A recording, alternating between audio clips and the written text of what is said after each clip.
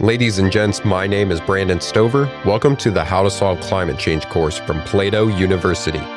Causes, systems, obstacles, solutions to this global challenge is what you're going to learn here today. When you're ready to learn more skills, join us for free at plato.university. Let's get started with today's lesson. We'll have our expert guests briefly introduce themselves and their credentials for why they are able to speak to this topic. Hi, I'm Genevieve Cullen. I'm the president of the Electric Drive Transportation Association. We're a cross-industry transportation trade association. We represent the whole value chain of electric drive. I have been the president of this organization for over a decade, and I've been working in the clean transportation space for more than 20 years. Can you explain succinctly what electric vehicles are from first principles? So I will explain it to you as the lawyer and the English major that I am. So electric transportation is anything in which electricity moves the wheels, provides propulsion. And that is battery electric vehicles, hybrid vehicles, which include battery as well as an internal combustion engine, plug-in hybrid vehicle, which is a battery and an internal combustion engine, and it has the ability to get energy from the grid or another off-board source. It also includes fuel cell electric vehicles, because what a fuel cell does is it creates electricity through application of oxygen to hydrogen. So all of these are forms of electric vehicles. Why would electric vehicles work or help to solve climate change? Couple reasons. One, by definition, an electric vehicle starts at least 30% more efficient than an internal combustion engine. So it uses less energy to move about. Second, it is capable of using cleaner energy. So electricity can come from many sources: renewable, fossil, nuclear. In each of those instances, it's more efficient, so has less emissions than an internal combustion engine. But the cleaner the energy source, the cleaner the vehicle is. So today, no matter what, where you are in the country, no matter what powers your grid in your area, an EV is cleaner than the average internal combustion engine. And that's today. So, and unlike every other form of machinery, this one gets cleaner and more efficient over time. Looking at the other side of the coin, why would electric vehicles not help to solve climate change or maybe fall short? The only way electric transportation doesn't help to solve climate change is if we don't do it big enough. If we don't get to scale. Because in every instance today, if you buy an electric car and you're plugging it in, even if you're doing it in a place where there's coal fires grid, you are reducing greenhouse gas emissions. If we do this on scale, we address the largest source of emissions in the United States and in the world. It's transportation.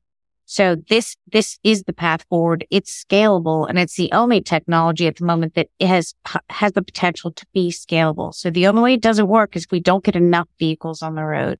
So for instance, we're growing fast, right? EVs in the United States, there's 3.5 million on the road, but there are about 270 million cars, just cars in the U.S. car park, they call it. That's the whole flock of vehicles in the United States. So it's going to take a while to turn over that fleet. So we got to replace the existing fleet and add and replace it with electric vehicles. So it's going to take some time. We've got to build infrastructure.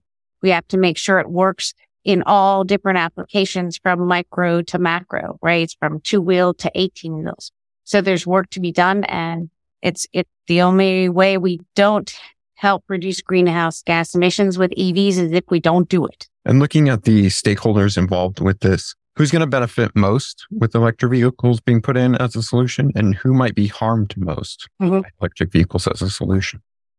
Well, as far as who benefits the most, that's all air-breathing organisms, right? So all of us all living beings who need to inhabit a planet that is rapidly warming, as we reduce greenhouse gas emissions, we combat climate change. And this is like a substantial, and this is a powerful tool in taking on this enormous challenge.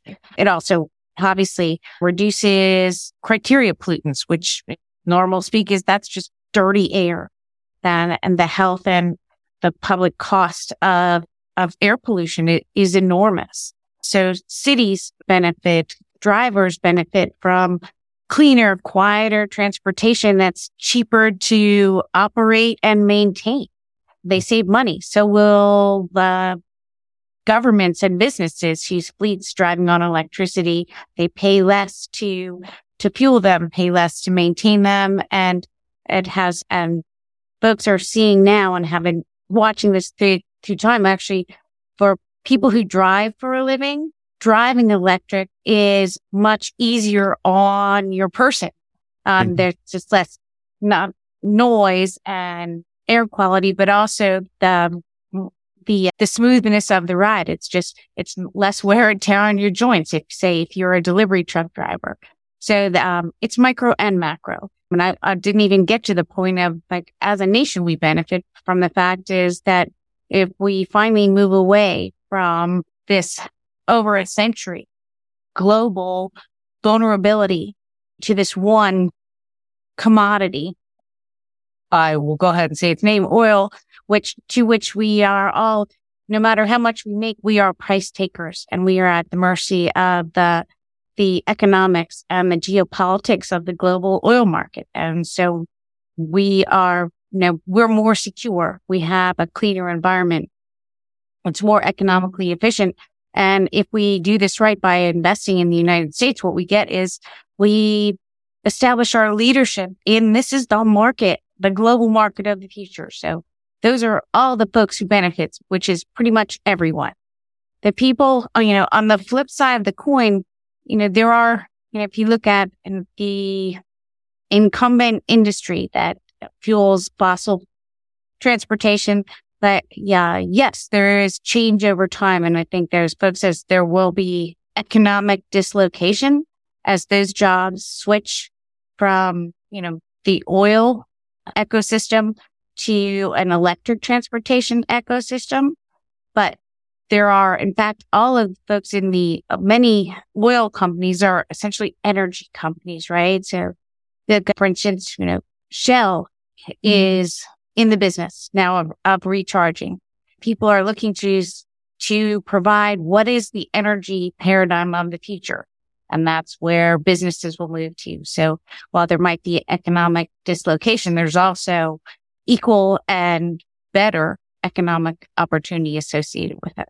Looking at the parts and how they all work together, how does an electric vehicle work? I don't expect an entire mechanical breakdown, but a general for our audience to understand how these vehicles are different than your average vehicle. So just the basics. And when we talk about when you think of a traditional car, that's an internal combustion engine, and it is exactly what it sounds like. Gasoline is blown up inside this machine, and that energy of that is what provides the propulsion. There's a lot of intermediate hundreds of pieces that make that happen, but that's the basic thing. It's an explosion of gasoline that moves your vehicle. So in an electric vehicle, what you have is a battery and a motor. So the battery feeds the motor. Sometimes it's multiple motors. They put like 4 motors on the wheels.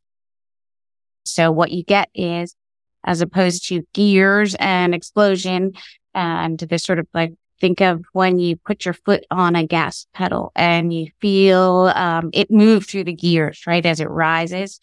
But an electric vehicle, like a light switch, because electricity is fully where it is, you flip the switch, it's 100% torque immediately, which is why you can get that neck snap of a really fast electric car. It's just, it operates, cleaner, more efficiently, and without having a series of explosions under your hood.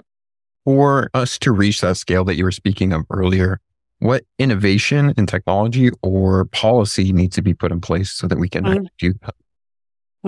I love this question because this is right there in my strike zone. Because the fact is, this is about technology and markets and policy. We have although I've been doing this for what seems like a long time, but if the Leaf and the Volt just came to market at the end of 2009. So it's just been barely a decade that we've been in, had commercially available vehicles. And so we are trying to scale and innovate at the same time, which is a challenge, right? So we have advances in battery technology in the last decade have been amazing and have beat people's expectations in ways that, even scientific people were surprised at how much cost could be wrung out of battery production and how much performance could be gained. Just as an example, in 2010, the incremental cost of a lithium-ion battery was $1,000 a kilowatt hour. Now that number is under 200, and I think it might be under 1 now. The markets are not 100% transparent on that, but the fact is, so batteries are cheaper and they are performing better, getting more range out of them. We're getting more durability out of them. But that technology is continuing to evolve. Folks are looking at different chemistries and looking at solid state batteries, looking at sodium-based batteries, which would have greater range or greater durability. So we're going to keep innovating on that side. At the same time, charging infrastructure, we need a lot, right? That market needs to grow. We need to deploy that. It needs to be highly visible and equitable and ubiquitous.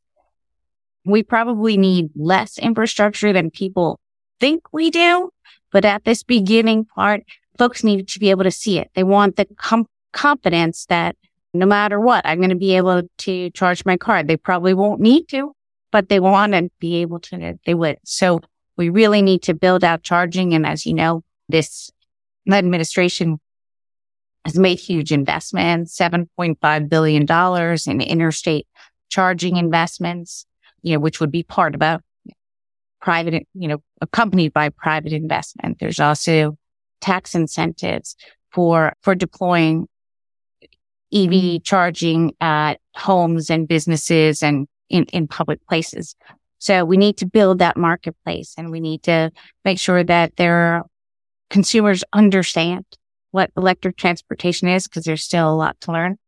And finally, we need, in the policy side of this, we need all of our policies to be pointing in the same direction, to be advancing technology and investing in R&D and reinforcing private investment in infrastructure and in expanding U.S. production, so that we need all of these pieces, because we are actually we are building a whole ecosystem, a supply chain. So we need, the immediate, like a consumer tax incentive, yes, but we also need R&D policy so that can help us diversify our supply chains through all the components and materials.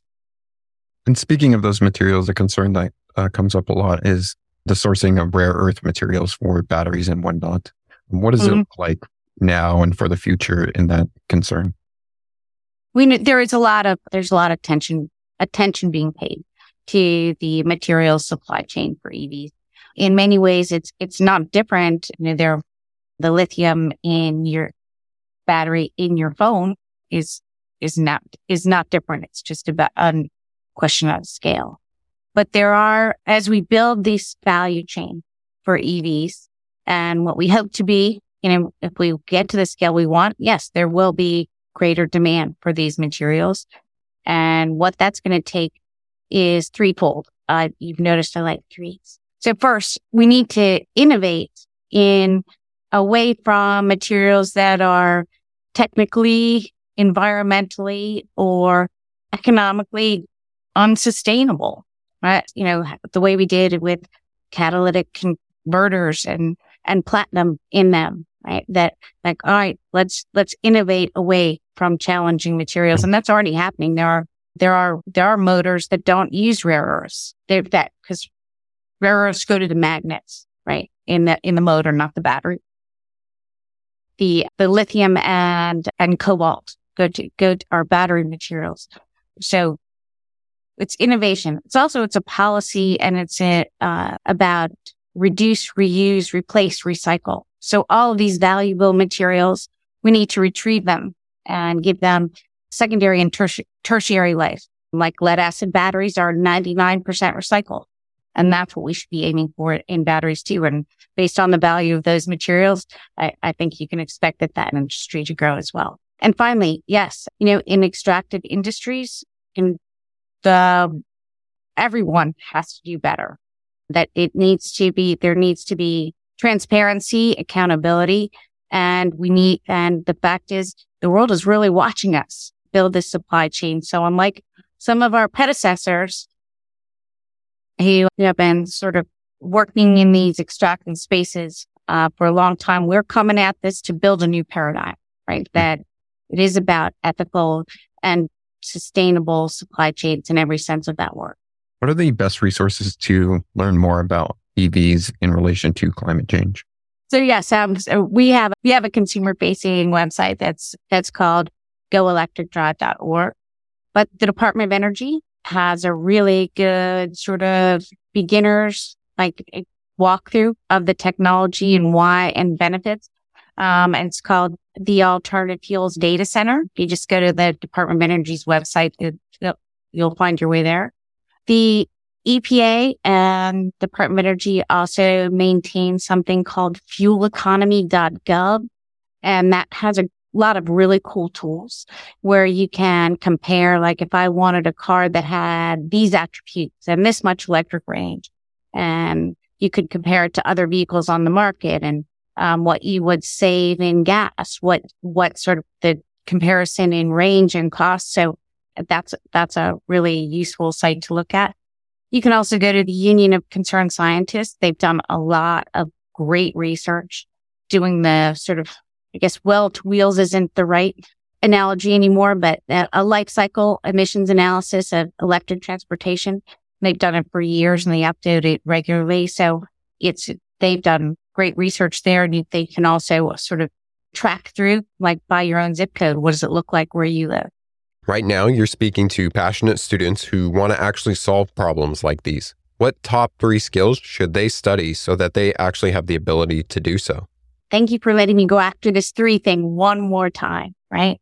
So building the EV value chain, it's a matter of technology, it's a matter of markets, and it's a matter of policy. So we need a lot of toolkits. So in the technology side, yes, engineers and people who can make all of these technologies work better. I'm thinking of the folks who are going to make dynamic inductive charging. Essentially, that's roads that charge your car as you drive. Right? So there's a lot of exciting innovation to be done there. We also need market development. So we need folks who are savvy about how do we build a marketplace? How do we make the economics of this work? How do we talk to consumers? Because this doesn't work if you don't buy that. And finally, the policy side. This is about taking all of those other smarts, that scientific and business acumen, and making that persuasive and visible to people in the policy sphere. What do we need to do about this, and how do we do it, and why does it matter? So those communication skills that really help policymakers to see what needs to come next, they're all parts of it. So I can hardly think of a skill that won't be needed here. Any final recommendations for the audience? I would only ask that you do your homework. We see a lot of sort of misinformation, or just sometimes it's just not well thought out. Sometimes it's carefully designed to be misleading. So when you read about growing the EV market, and there's a lot of folks bringing us a whole lot of Eeyore energy. Oh, we'll never make it. Not true. And, look who's writing those papers, and do your homework. Be a thoughtful consumer of information. That's really important. To observe just how far electric transportation options have come, plan a day's transportation using only electric options like an electric vehicle, electric bike, or public transit. Outline your route, charging needs, and any challenges encountered. Reflect on the feasibility of transitioning to electric transportation. Thank you for taking the How to Solve Climate Change course. If you want to learn the skills to solve this global challenge, join us for free at plato.university for exclusive content, extra resources, and actionable exercises with every lesson. This course was produced by Plato University, where students turn passions into purpose and learn skills to change the world. Learn more at plato.university.